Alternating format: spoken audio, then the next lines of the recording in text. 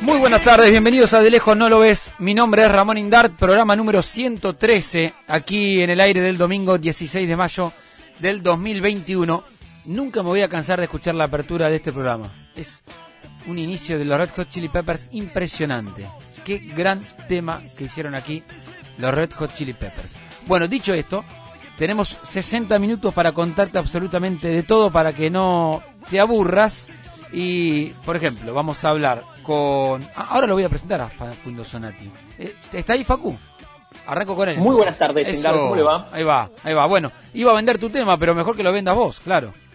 Sí, bueno, fue gira presidencial por Europa, no nos llevaron, pero tenemos información de primera mano no nos llevaron sobre lo que fue el trabajo de Fernández y Guzmán en Portugal, ¿Cuánto España, periodista Francia subió e Italia? ¿Cuánto periodista subió, Está bien igual. Es que yo tengo una teoría. Yo soy Juan Pablo Biondi, que es el vocero de Fernández.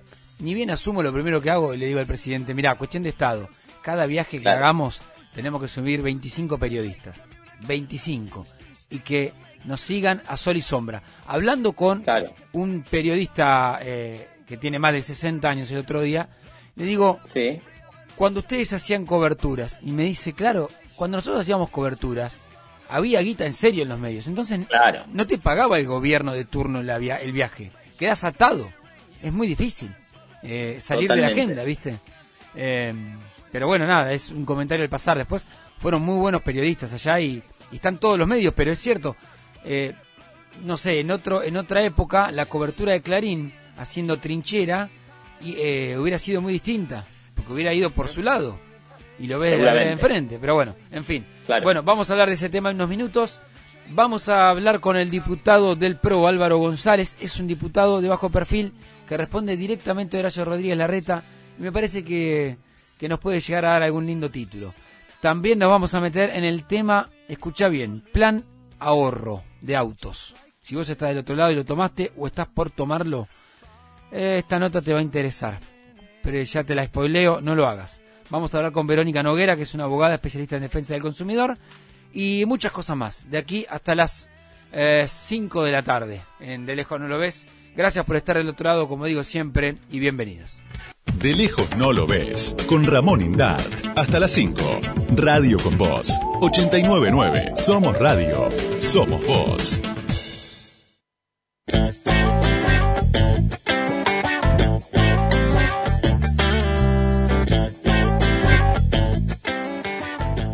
El 31 de julio del año pasado, Alberto Fernández daba marcha atrás con Vicentín y era acusado dentro del Frente de Todos de tibio, básicamente, de dar marcha atrás. En agosto de ese mismo audio fue Sergio Berni quien criticó una medida del Poder Ejecutivo por el tema del hacinamiento en las cárceles y la pandemia. El 25 de agosto de ese mismo año, Cristina Fernández dijo que la reforma judicial que presentaba el Poder Ejecutivo no era la que ella pensaba ni hubiera hecho. Ese mismo año, en diciembre, Cristina Fernández habló de funcionarios que no funcionaban, criticó gran parte del gabinete del presidente sin dar nombre propio. En febrero de este año, Eve de Bonafini criticó a Alberto Fernández diciendo que parecía una novia que le decía que sí a todos. Y llegamos a esta semana. Juan Grabois, tarjeta alimentar, una medida del Poder Ejecutivo y dando una definición desde adentro del Frente de Todos contra el presidente. Porque es una política concentradora de la economía. Y es una política concentradora porque tiene un sesgo gorila. ¿Cuál es ese sesgo gorila? Que la gente no puede retirar el efectivo. ¿Pero qué van a hacer las madres cuando retiran el efectivo? ¿Van a ir al bingo? ¿Se va a ir por la canaleta de la droga y el alcohol, como decían los gorilas? ¿Por qué se restringe la posibilidad de sacar el efectivo y comprar en el kiosquito o en el almacén del barrio que no tiene postnet? Bueno, por un prejuicio gorila. Hay democracia liberal para los que tienen plata y estalinismo para los que no tienen. Bien, te nombré 7 medidas. Sí, esta fue la sexta. La séptima fue la de Pablo Yedlin, diputado del Frente de Todos, mano derecha de Juan Mansur, que criticó abiertamente el comunicado de Cancillería por el tema de Israel y Palestina. Un comunicado absurdo, fuera de eje, después lo vamos a comentar en el transcurso del programa, pero ahí tenés una crítica más. es muy difícil que cada medida que toma el presidente es criticada desde adentro con una furia que lo hace imposible. Y esta semana, cuando Carla Bisotti dice llegan 4 millones de vacunas de AstraZeneca, y la verdad fue la noticia del año, porque de esta no salimos de otra que vacunando, ese mismo día, o creo que 24 horas después, Carlos Zanini dijo, bueno, voy a hablar. Y entrevistado por Ale Berco en C5N, habló del vacunatorio VIP. Y escuchá lo que dijo. No, porque yo sabía que estaba en las condiciones legales de poder vacunarme. Yo no siento por eso culpa y es más, a Horacio Berbisky le dije, estás equivocado, no tenés que actuar con culpa en el tema porque vos tenés derecho a eso, porque sos una personalidad que necesita ser protegida por la sociedad. En primer lugar, le podrían hacer un favor al presidente y mantener silencio algunos. En segundo lugar, te fui nombrando medida por medida y es una interna abierta todos los días. Veníamos de la semana pasada contándote lo de Guzmán con Basualdo, que quedó a la vista de todos esa interna y ese problema de gestión. Y ahora te cierro con esto, bueno, de Zanini, que primero dice algo que es mentira. No existía esa reglamentación, es todo un verso. Segundo, nos cuenta ahora que que Berbisky es una personalidad que la sociedad tiene que proteger. Otra cosa insólita. Porque Zanini se lo cree. Zanini cree realmente que Berbisky es una persona que hay que proteger. Y te lo quiero cerrar con Chiche Duhalde. Porque Chiche Duhalde fue vacunada a VIP. Vacunaron a Eduardo, a Chiche, a su vocero, a sus hijas. Recordemos que en la semana, lamentablemente, murió Miguel Lifchit, ex gobernador de la provincia de Santa Fe. Lifchit fue gobernador de Santa Fe y no fue un vacunado VIP y lamentablemente falleció. Duhalde y Chiche fueron vacunados VIP y hoy están. Chiche Duhalde dijo esto. Vos sabés que estoy muy cansada con este tema, estoy muy cansada, sí, porque la verdad no me considero una vacunada VIP y estoy cansada de escuchar en todos los medios que me incluyen en una vacunada VIP, y cuando escucho a algunos periodistas y ponerme en el mismo nivel que Zanini, verdaderamente siento... Ahí le da bronca, ¿no? Me da mucha vergüenza. Bueno, estás en el mismo lugar que Zanini, Chiche. No te queda alternativa, lo hecho está. A nosotros nos da bronca lo que pasó, a todos los que estamos esperando el turno, los que todos esperamos el turno para nuestros viejos, a los que obviamente sabemos que nos vamos a vacunar seguramente el año que viene, y sos una vacunada VIP. Entonces, si a los dirigentes políticos, cuando le encontramos una situación así, les da bronca, guardemos el audio, Juaco. Entonces el domingo que viene volvemos a recordar que Chiche fue vacunada VIP, y el domingo que viene recordamos que Chiche fue vacunada VIP, y el otro domingo vamos a recordar que Chiche fue vacunada VIP. Los Duhalde fueron vacunados VIP, Zanini fue un vacunado VIP, Berbisky fue un vacunado VIP, saltearon la fila de una vacuna que te salvaba la vida.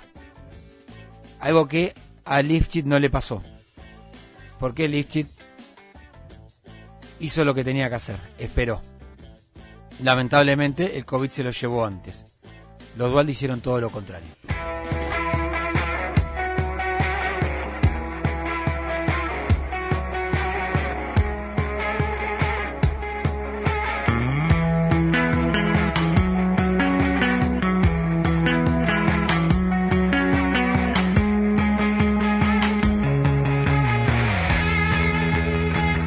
De lejos no lo ves. Ramón Indart, hasta las 5. Radio con Voz, 89.9.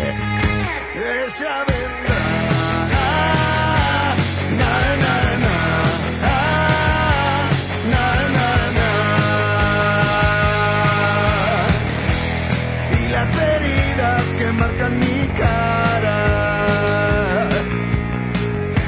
se secarán en su boca de agua. Siento que ella vendrá, na, na, na.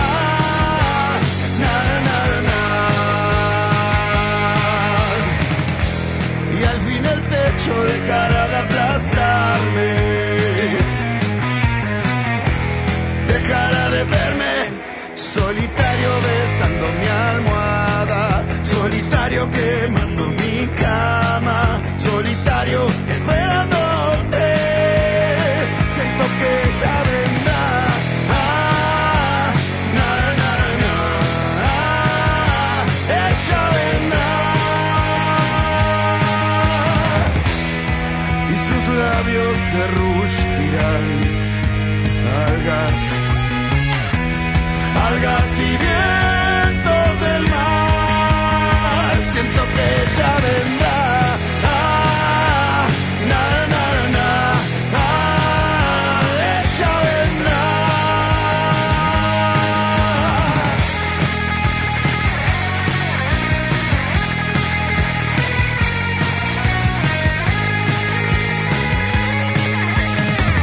Siento que ella vendrá, siento que ella vendrá. Y al fin el techo dejará de aplastarme, dejará de verme solitario besando mi almohada, solitario quemando mi cama, solitario esperándote. Siento que ella vendrá, ella vendrá, ella vendrá.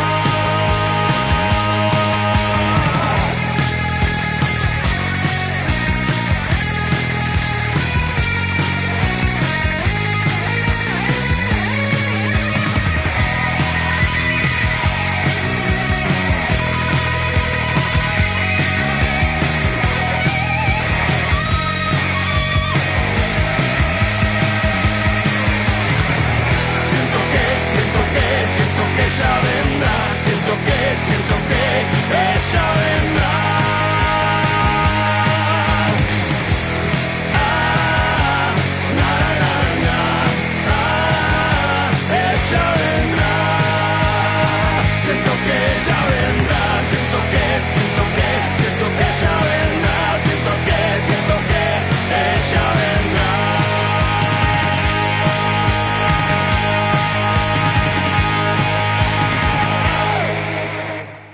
Ante cada hecho relevante del mundo de los negocios, la opinión le da lugar a las cifras concretas. Números, en De Lejos No Lo Ves. Alberto Fernández y Martín Guzmán fueron a pasar la gorra por Europa, no lo digo yo, así dice el título de la sección numeritos de Facundo Zonati, así que tanto Biondi como los voceros de Guzmán, si le quieren escribir, le escriben a él, no a mí, el título es de él y no es mío. ¿O no, Facu? Exactamente, Sí. ¿puedo hacer un agregado a eso? Dale. Le faltó una escala clave, Alemania, que Total. es el principal acreedor de todo esto. Totalmente. Bueno, arranquemos por ahí, arranquemos por el Club de París. ¿Qué es el Club de París? ¿Cuánto le debemos al Club de París? ¿Por qué es tan importante hablar con ellos? Bueno, dale. Básicamente el Club de París se constituye por 19 países, en donde obviamente están los países europeos, pero también participa como un fuerte acreedor Japón, Sí. que es el segundo acreedor después de Alemania. Argentina le debía, o le debe en realidad, alrededor de 10.000 millones de dólares. La última reestructuración se hizo en el 2014 con Kicillof como ministro de Economía y se aplazaron los pagos, pero ese plazo llegó y había que pagar en este mes, en mayo, más específicamente a fin de mes, más de 2.200 millones de dólares para evitar el default. Si bien hay una cuestión técnica ahí de 60 días de gracia si no cumplís con ese pago, lo cierto es que complicaría y mucho a la Argentina si no se cumple ese pago, porque empieza también a trabar otros financiamientos u otras líneas de financiamiento con organismos internacionales que tiene la República Argentina. Entonces, uno de los objetivos de esta gira semanal de Fernández y Guzmán básicamente estuvo puesta en postergar una vez más el pago con el Club de París, en este caso el pago del mes de mayo de este año, para ganar tiempo y avanzar en paralelo con la otra negociación central, que es la que tiene el gobierno argentino con el Fondo Monetario Internacional. Por eso son tan importantes las dos negociaciones, porque están entrelazadas de alguna manera. Bien. Y por eso hicieron estas 4 escalas entre Portugal, España, Francia e Italia. Bien, y ahí vos mencionás Portugal. Y Sí. lo primero que hizo la comitiva presidencial cuando Alberto aterrizó en Portugal fue decirnos a todos los periodistas sabidos y por haber, el caso Portugal es un caso ejemplar, es gráfico, muestra lo que nos puede pasar, por qué es la discusión, etcétera. Dicho esto, te traslado la pregunta, ¿por qué se pone el ejemplo de Portugal? ¿Qué pasó en Portugal? Bueno, vos recordarás, incluso ya en la campaña presidencial del 2019, Alberto Fernández y su equipo económico mostraban el caso de Portugal, el famoso milagro portugués, como una posibilidad de replicar esto en la República Argentina. ¿Y de qué se agarra, digamos, el oficialismo en este caso? Portugal, si bien se plantó ante el FMI y no dejó que le imponga sus condiciones, sino que hizo a medida una política de salida de la crisis para, de alguna manera, que no sufra la sociedad. A ver, esto es lo que dice el oficialismo. En la práctica, lo cierto es que el Portugal, en ese caso, cuando se plantó ante el FMI, tenía al Banco Central Europeo detrás, respaldando las medidas que tomó Portugal después de lo que fue la crisis allá de la subprime en 2008, que terminó de impactar en Portugal y otros países de la región, en su momento Grecia también, en 2010-2011. Sí. ¿Qué hizo Portugal para salir de la crisis? Bueno, hizo un brutal ajuste. Brutal ajuste que le permitió reducir el déficit de 11 puntos del PBI entre 2010 y 2011 a solo 4 puntos del PBI 5 años después. O sea, quitó 7 puntos de déficit en 5 años, pero escuchá las medidas que tomó Portugal para salir de esa situación de déficit. Punto 1, congelamiento del salario mínimo por 4 años. No, pero pará. ¿A qué ritmo de inflación iba Portugal? Bueno, no tiene la inflación de la República Argentina, naturalmente. Tienen tasas de inflación cercanas a los países centrales, del 2, 3, 4% anual, pero eso licúa igualmente... Pero no te come la mitad del país acá si haces eso. Se te mueren de hambre literal. No, está bien.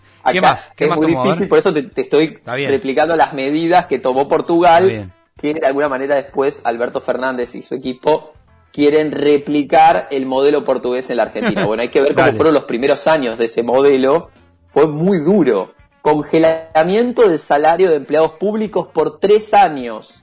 Bien. Eliminación del aguinaldo a empleados públicos, jubilados y pensionados. Imagínate. Muy fuerte. Y suspensión de jubilaciones anticipadas. Fueron algunas de las medidas que tomó Portugal allá por 2011 y las sostuvo durante 3, 4 e incluso en algunos casos 5 años para quitar 7 puntos de déficit. ¿Cuál fue el déficit de la Argentina en el medio de la pandemia? El déficit fiscal, 8,5 puntos del PBI. ¿Cuál era el déficit de Portugal en el medio de la crisis? 11 puntos. Claro. O sea, es un proceso mucho más duro el que realmente piensan replicar en la República Argentina. Argentina, llevar adelante este tipo de plan me parece inviable, si bien no soy experto ni economista y mucho menos especialista en temas bueno, pero hay datos que es, claro. Es sentido común, me parece que de todas formas sería inviable. Hay algunos otros datos vinculados, por ejemplo, al déficit en cuenta corriente. Portugal también eso lo mejoró y mucho. Y si se pone en paralelo qué hizo Mauricio Macri en sus 4 años, donde hubo un proceso también de ajuste, y qué hizo con el déficit en cuenta corriente, por ejemplo, si Argentina hubiese replicado lo que hizo Portugal, incluso en los 4 años de Macri, Argentina hubiese terminado el 2019 con superávit fiscal y sin embargo cerró casi equilibrado, ahí con un déficit de 0,5, 0,7, depende cómo lo mires. Entonces, ni siquiera en el gobierno de Mauricio Macri Argentina aplicó medidas tan drásticas en materia de recorte de gastos y de reducción del déficit fiscal como lo hizo Portugal justamente en el periodo previo, entre 2011 y 2015. Eso para tener en cuenta este caso del famoso milagro portugués y por qué la Argentina puede o no puede aplicar esas recetas. Primero, no tenemos el Banco Central Europeo como respaldo, entonces a la hora de sentarnos a negociar con el Fondo Monetario Internacional estamos un poco solos y por eso también esta gira por Europa donde van juntando voluntades, si bien, de nuevo, las escalas más importantes, como te contaba en el Club de París, son, por ejemplo, Alemania. En el caso del Fondo Monetario Internacional, los que tienen realmente peso en las decisiones son los Estados Unidos y China, que son los principales acreedores, pero obviamente pasar por Europa ayuda desde un punto de vista también simbólico. Esta gira también tiene una cuota ¿Sabés que venía simbólico? Venía bien hasta que Cancillería emitió el comunicado más insólito de los últimos tiempos con el tema de Israel-Hamás, y ahí bueno, claro, un poquito de ruido hizo. Qué grande le quedó el cargo a Felipe Solá, es una cosa abismal. Tremendo. Tremendo porque la agenda en Europa pasa por lo que justamente sucede. Está toda Europa mirando a Medio Oriente. Claro. Y nosotros venimos a dar un comunicado. Bueno. Mal timing. Sí, mal timing. No, es que en la semana lo comentaba. Las últimas 2 medidas de Solá como canciller. Inventó el diálogo entre Fernández y Biden y firmó un comunicado de estas características entre Israel y Hamás. Bueno, y me dejaste, nos quedan 2 minutitos. Sí, 2 minutitos. Me dejaste un bonus track que es empresarios europeos con el gobierno, y me interesa porque Alberto Fernández desayunó con empresas como Total, Dassault, Aqua Energy, Eramet, Dreyfus, Lazard y Danone. ¿Qué le piden estos empresarios? ¿De qué se habla acá? Bueno, básicamente lo que transmitieron estos ejecutivos de empresas francesas en este caso es un reclamo enfático a terminar con los controles cambiarios vigentes. Algo que estas empresas ya están acostumbradas porque no es la primera vez que hay control de cambios en la República Argentina, y lo primero que pidieron, o por lo menos en lo que fueron más enfáticos, es en terminar con esas trabas en lo que tiene que ver con el control cambiario. De inversiones, poco y nada. Te podría decir que en la escala previa, cuando estuvieron en España, sí le prometieron una visita a la Argentina al presidente Fernández, acompañada esa comitiva española por empresarios, y ahí sí quizás hablar de inversiones. Lo cierto, algo que me decían en la semana también un asesor financiero, todas estas grandes empresas, si bien muchas de ellas están en la Argentina y tienen negocios en la Argentina, como siempre están esperando que el primer paso lo den los inversores argentinos, los empresarios argentinos. De otra forma, es muy difícil que se comprometan a hacer grandes inversiones si no damos el primer paso los locales. Clarísimo, Facu. Hay que acordar con el fondo, hay que generar acuerdos, hay que ordenar la macro y a partir de ahí empezar a ver la luz al final del túnel.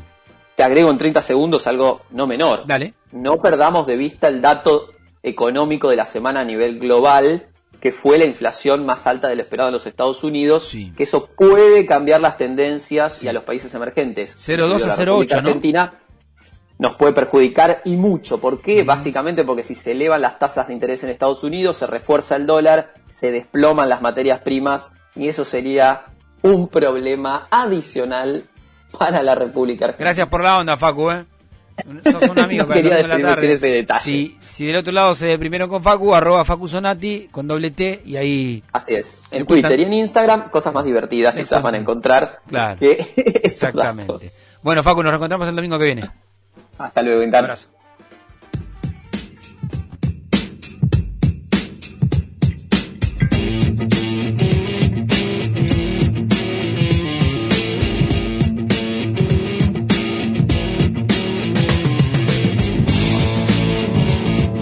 De lejos no lo ves. Ramón Indart, hasta las 5. Radio con Voz, 89.9.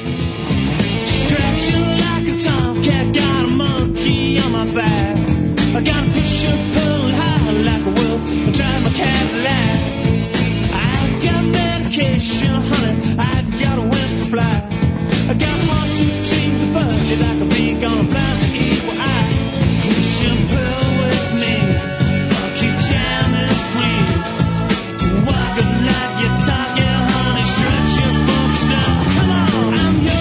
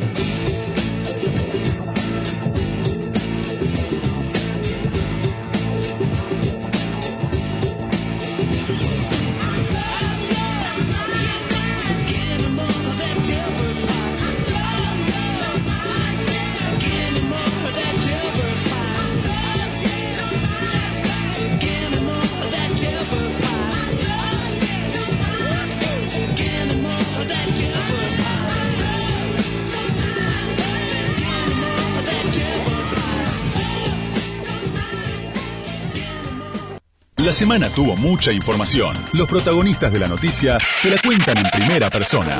Entrevista en De Lejos No Lo Ves. Hay muchos temas que están dando vuelta en el Congreso. También se mete la agenda electoral más allá del COVID-19, del cual hablamos largo y tendido cada domingo.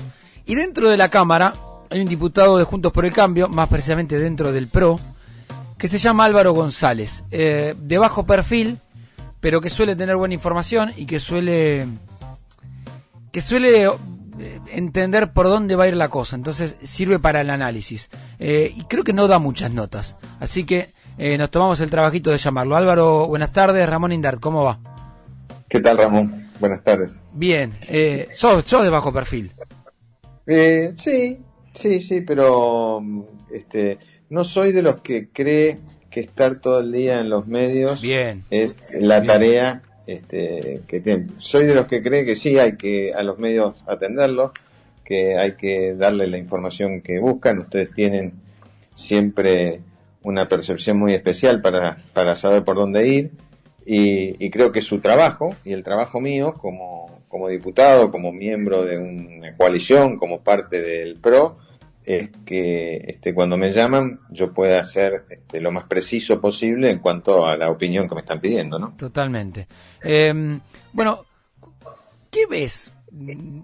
¿Qué ves en la Argentina hoy? ¿Qué análisis hace de lo que está pasando? Yo veo una Argentina complicada. Sí. No voy a ser muy original si te digo que la veo engrietada. Sí. Lo que no veo es, por lo menos en la mayoría, que le toca hoy estar a cargo del gobierno, que es quien debe tener las iniciativas, no veo la voluntad de tratar de tender un puente. Creo que cada vez más el gobierno se encierra en su propia visión de las cosas, cada vez más busca remedios, tanto sea legales, a través de leyes, como de posturas políticas, y cada vez más radicaliza su posición. Con lo cual, me parece que eso aleja a lo que yo entiendo debe existir, como existe en cualquier parte del mundo, un gobierno que tiene su forma de ver, su forma de ser, que está legitimado para hacer para ocupar el lugar que ocupa, y una oposición que también está legitimada para ocupar el lugar que ocupa. En ese sentido me parece que no estamos funcionando bien como sistema político. Lo veo demasiado Boca River esto, y yo creo que hay necesidades que tiene hoy el pueblo argentino, la sociedad en su conjunto, que requieren de más entendimiento que discrepancia. Sobre todo porque, aparte de que la Argentina tenía la cancha inclinada, hoy estamos viviendo una situación muy particular con la pandemia. Pandemia que no le podemos adjudicar al gobierno, porque es una pandemia que ha azotado al mundo, pero sí al gobierno es el que le ha tocado la desgracia de vivir esta situación y la tiene que gestionar, y a mi gusto no la está gestionando bien. Entonces, en lugar de enojarse el gobierno con la oposición cuando le marcan alguna de las cosas que no hace bien, debiera, en todo caso, ver cómo, con la oposición, mejora la performance que no pudo. O sea, hoy nosotros tenemos un problema en la Argentina, entre los tantísimos que tenemos. Por un lado, los económicos propios de lo que generó la pandemia por sobre una economía que no estaba muy sólida. Sí. Y por otro lado, tenés lo que generó la pandemia en la sociedad. Y cómo afectó al conjunto de la sociedad. Y ahí tenés dos visiones de cómo se enfrentó a esta situación. Al principio nosotros fuimos todos juntos, acordate cuando fuimos a la Casa Rosada, Mario Negri le dio toda una simbología a la frase cuando le dijo: usted, comandante, lo vamos a acompañar. Ahora, después, digamos, empezaron a pasar cosas, aquellas primeras fotos del trío pandemia, ¿te acordás? De Horacio con el presidente, con Kicillof. Todo eso se fue desdibujando y empezó a bifurcarse otra vez, y otra vez apareció estas dos visiones claras que tenemos de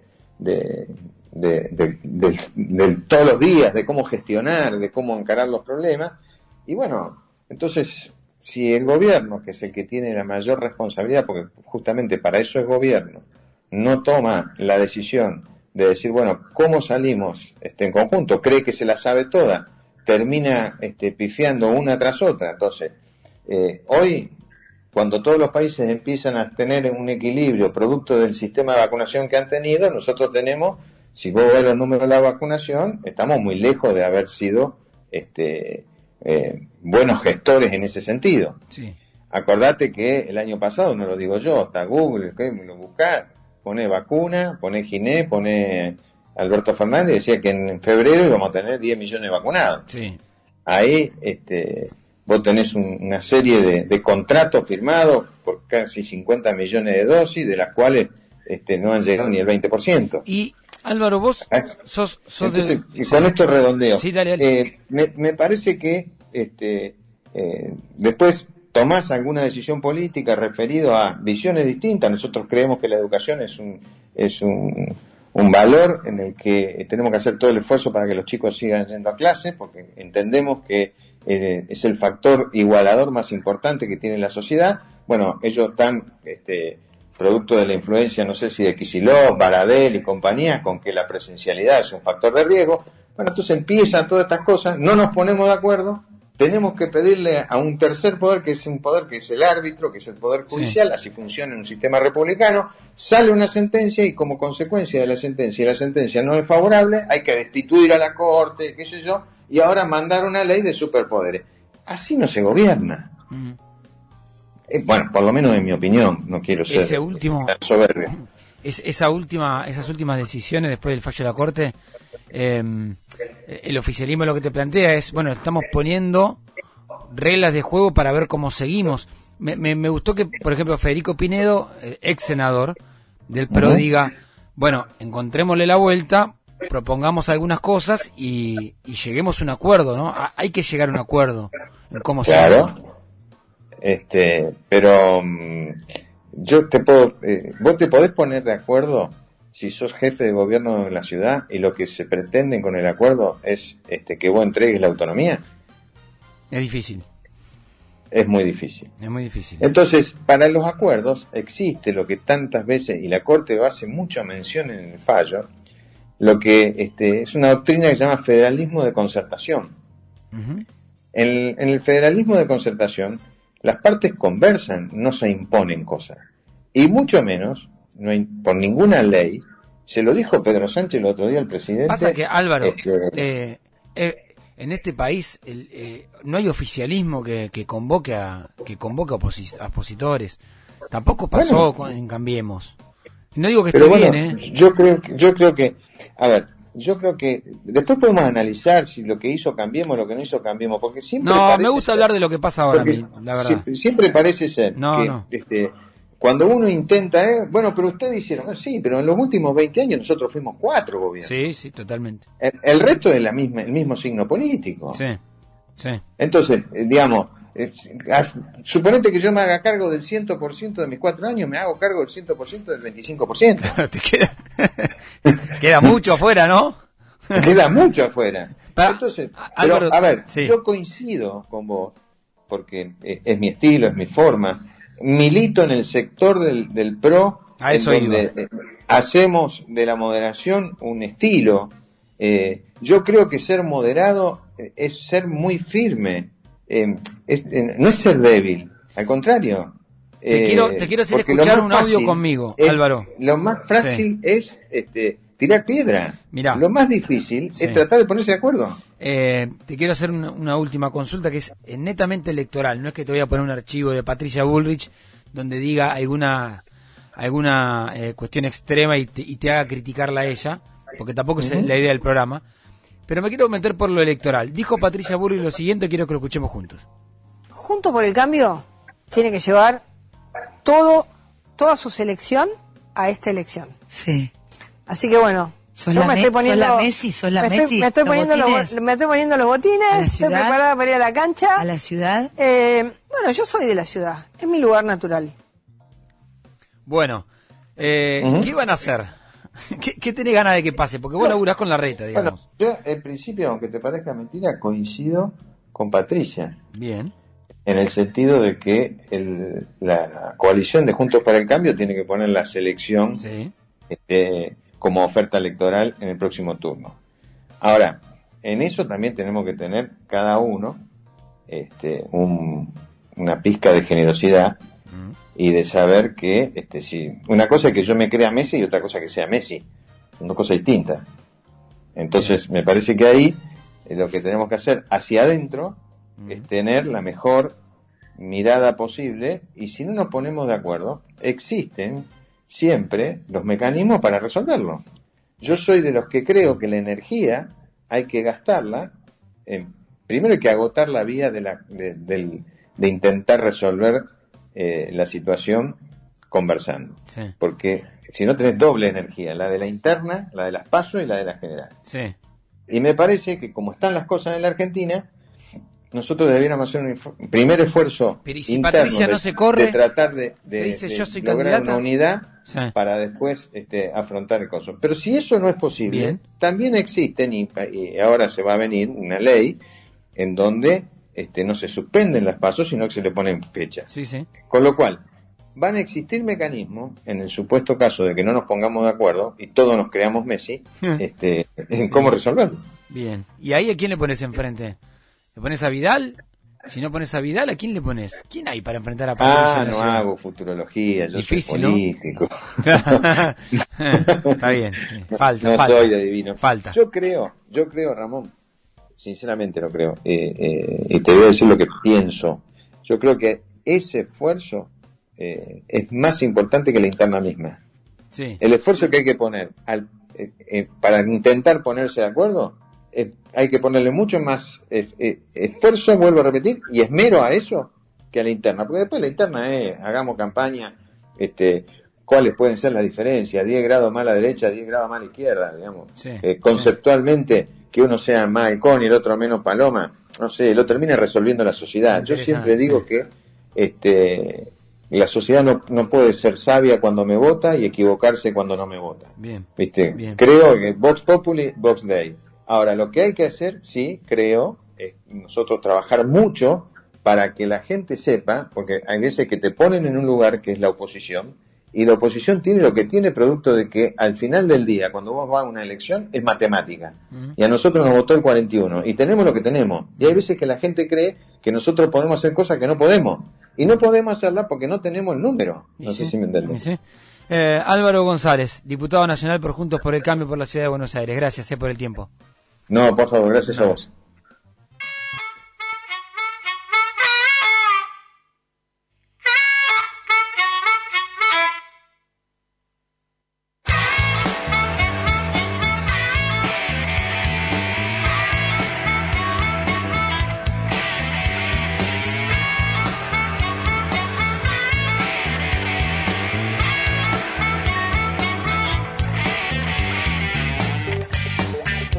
De lejos no lo ves. Ramón Indart, hasta las 5. Radio con Voz, 89.9.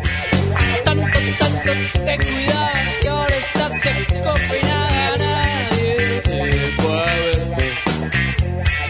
Me acuerdo cuando bailaba, me acuerdo que ni miraba nunca entendí bien.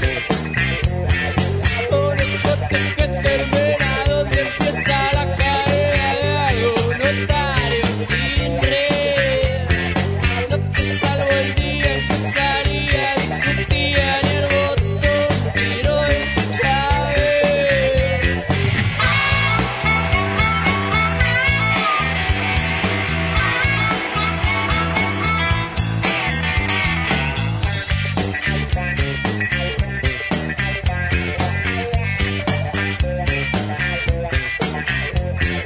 Cemento caliente, el piso rosa, la pared que te hizo aullar como un bebé. Jubilados de un derecho que cortaron como el hecho el techo hizo caer. Solos y otra vez sin nada, después la verdad de entrada sin salida a la vejez. Retumban la vena los muchachos y las nenas a la carga otra vez.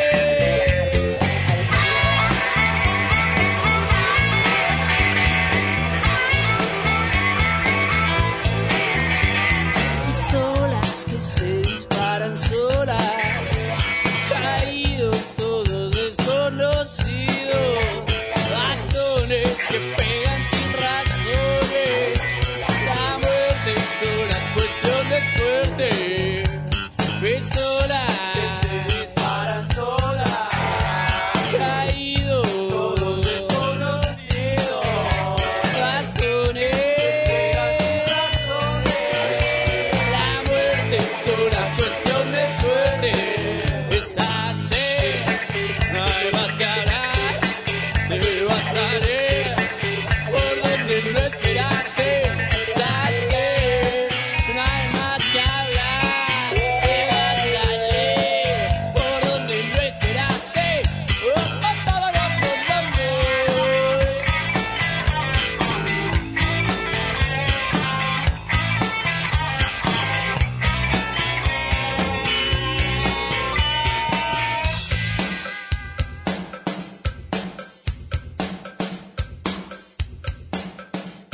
Un rato para mirar de cerca. Es que de lejos no lo ves. Con Ramón Indar. Hasta las 5. Radio con Voz 89.9. Somos radio. Somos voz.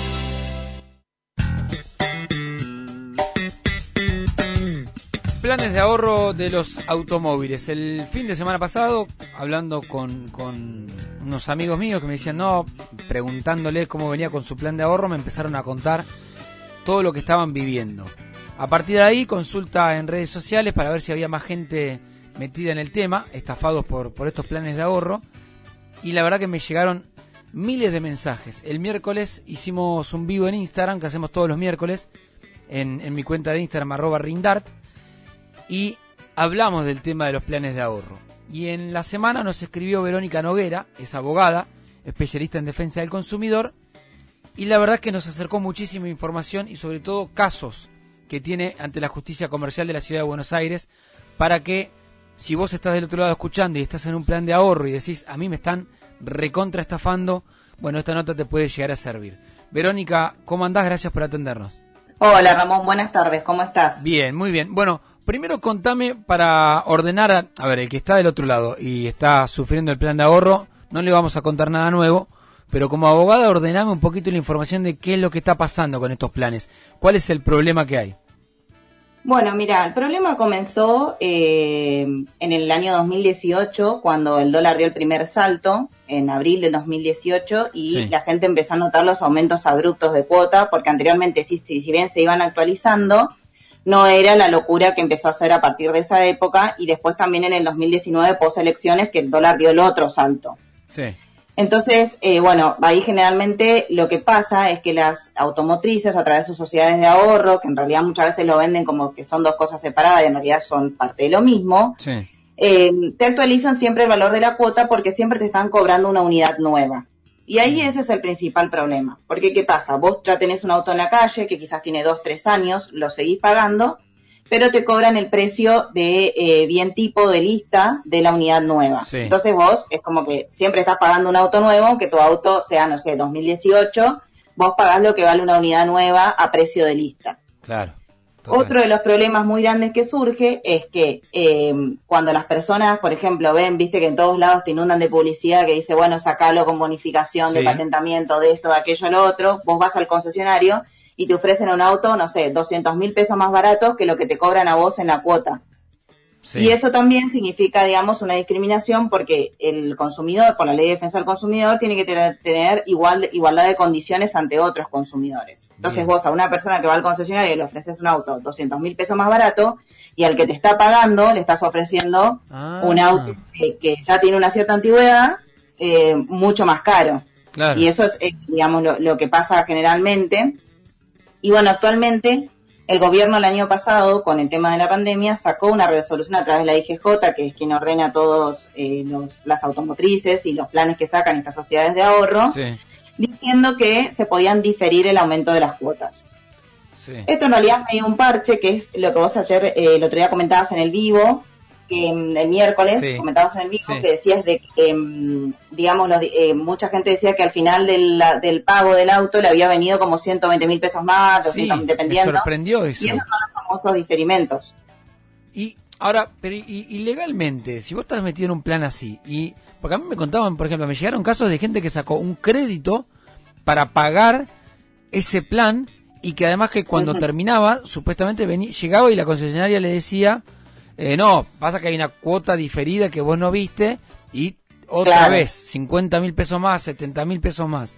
¿Cómo se sale? ¿Qué hacer en esos casos? ¿Qué tienen que hacer los consumidores? Mira, primero que nada, obviamente consultar con un profesional. Pasa esto lo que vos me decías, el tema del diferimiento, que en realidad, bueno, como el gobierno autorizó eso a través de la resolución de la IGJ, se difirieron los aumentos de las cuotas. En realidad vos quizás durante un tiempo viste que la cuota viene un 10, un 20% más barata, pero te la cobran al final. Sí. En realidad es como básicamente lo mismo. Depende mucho también, que eso lo estuve viendo, digamos, depende mucho también en la provincia o en la localidad donde el consumidor haya obtenido el plan, porque obviamente no es lo mismo como opera la justicia de acá de Capital Federal, en los casos que yo te había comentado anteriormente, que lo que opera en el interior del país. Porque ya en el interior del país hubo muchas resoluciones o cautelares que la gente interpuso, que son acciones de amparo, que es el remedio más rápido que vos tenés en la justicia, y se suspendieron los aumentos de cuota o se le ordenó, los juzgados ordenaron que las cuotas no podían valer más de tanto porcentaje del salario o en algunos casos actualizarse vía inflación del INDEC. Sí. Pero ¿qué pasa? Esto no resuelve la cuestión de fondo, porque el amparo es un remedio para la hora, pero si después de fondo el juzgado no te da la razón, tenés un tema ahí. Sí. Yo creo que lo más importante es asesorarse con un abogado primero que todo y ver, dependiendo de la jurisdicción donde esté el consumidor, cuáles son los remedios que vos tenés para interponer, digamos, para poder evitar esto. Ahora se ve muy poquito, ahora el 10-11 de mayo salió un fallo de la Cámara Civil de Reconquista que me lo acercó muy amablemente un colega, González Vila, que inclusive escribió un libro sobre este tema de los planes de ahorro, donde la Cámara ordenó que la cuota se aumente a partir de cierto periodo en base a la tasa activa del Banco Nación. Bien. Que bueno, eso es más o menos medio una luz al final del túnel, pero yo entiendo que acá tendría que haber un pronunciamiento más que nada de la IGJ, que no sea solamente diferimiento, sino que también sea un ordenamiento en cuanto al aumento de cuota, porque hay cuotas que han aumentado un 700% en el plazo de un año y medio. Qué no bárbaro. te dan ni la inflación. ¿700%? 700%. Ahora, yo en un caso particular he hecho el cálculo y era un 725% de aumento. Estamos hablando con Verónica Noguera, abogada especialista en defensa del consumidor por el tema de los planes de ahorro. Consulté a a una empresa de automóviles, no voy a decir la marca en puntual, les pregunté por algunos casos, y esto no es por quitarle responsabilidad, pero por ejemplo, encontré un caso de una concesionaria que le dijo al cliente, el auto ya lo pedimos a la marca el 3 de febrero. Y cuando la marca fue al sistema, el pedido lo habían hecho hace 7 días. O sea, lo que a mí me decía esta empresa es, sin desconocer el problema, y entiendo que también acá están metidos en todo esto, también hay un plus, que es que el consumidor chequee de alguna forma, vos me dirás si sabes cómo, que la concesionaria sea oficial realmente, y que no esté en Loma del Mirador con un cartel que diga Peugeot, Volkswagen, y no sea oficial. Claro. En realidad, generalmente las automotrices en sus páginas oficiales de internet tienen un listado de concesionarios oficiales autorizados para la venta. Bien. Eso en realidad sería como más que nada una seguridad. Pero como generalmente la concesionaria, sea oficial o no, vende por nombre y cuenta de la automotriz, porque en realidad yo hago publicidad de que vendo, como vos decís, Peugeot, Volkswagen, etcétera, las marcas que hay en el mercado. La Ley de Defensa del Consumidor lo que establece es que toda la cadena de producción y distribución son responsables solidariamente ante el consumidor. Después, digamos, el juez determinará, la justicia determinará quién tiene qué grado de responsabilidad, pero digamos, no por eso la automotriz se puede lavar las manos y decir, la concesionaria me lo pidió el día 5 y lo tenía que pedir hace un mes. Sí. A eso voy. Sí. Por eso te digo que todos tienen una responsabilidad, porque todos también se benefician de eso, se benefician de la venta, se benefician con la comisión.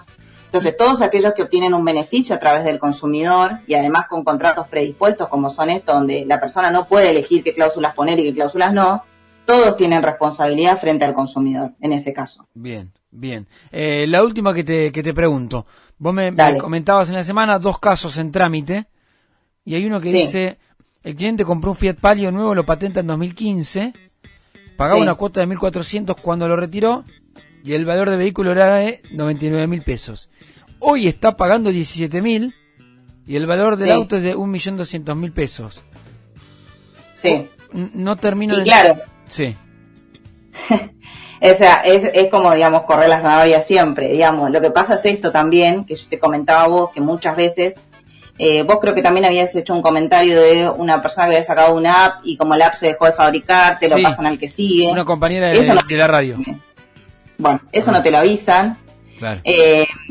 O también por ahí a veces algunos que otros te mandan un mail, pero viste como que en realidad no hay nada, que eso también en su momento la Secretaría de Comercio le había hecho un llamado de atención, que me parece que necesitan más que un llamado de atención a las automotrices, que la información no es clara y precisa para el consumidor. Acá en este caso particular que yo te contaba, esta persona sacó un palio, el palio se dejó de fabricar en el año 2018, nadie se lo hizo, se le pasaron a un Argo. Y creo que más o menos no hay que ser mecánico de la Fórmula 1 para saber que hay una pequeña, gran diferencia entre un palio y un Argo en cuanto a prestaciones, a lo que tiene el auto adentro, al valor en sí. ¿Cómo nos estafan constantemente? Es una cosa increíble. En la Argentina te viven metiendo la mano en el bolsillo. Bueno. Es una cosa increíble y creo que también, digamos, como para terminar, es fundamental, creo que la IGJ, la Secretaría de Comercio y todos los organismos que intervienen regulando estas situaciones puedan dar, digamos, un corte definitivo, porque hay tantos fallos como acciones se plantearon en el interior. Acá la justicia es bastante conservadora en Capital Federal, no han hecho lugar absolutamente nada. Qué raro. Me he cansado de buscar fallos, no hay nada. Qué raro. Y vos tenés que estar, digamos, manteniendo a la persona que te asesora en la incertidumbre, de decir, pues te va a dar la razón o no, cosa que en el interior no ha pasado.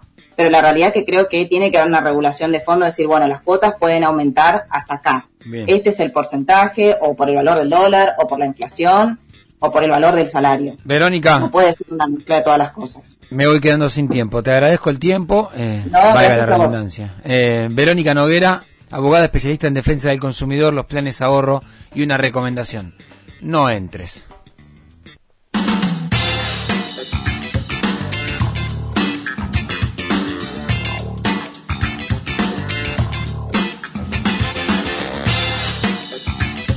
Agradecimientos en la operación técnica Lucas Rodríguez Perea y Carlos Rodríguez, en la locución Mariela Boschi y en la producción Joaquín Eguía Seguí, Diego Juan. Gracias a Vocación y a Radio con Voz.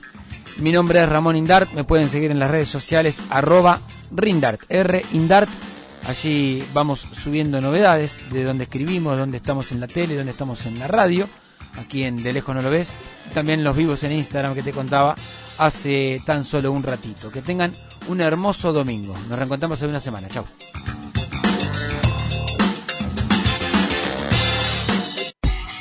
Fue una producción de Vocación.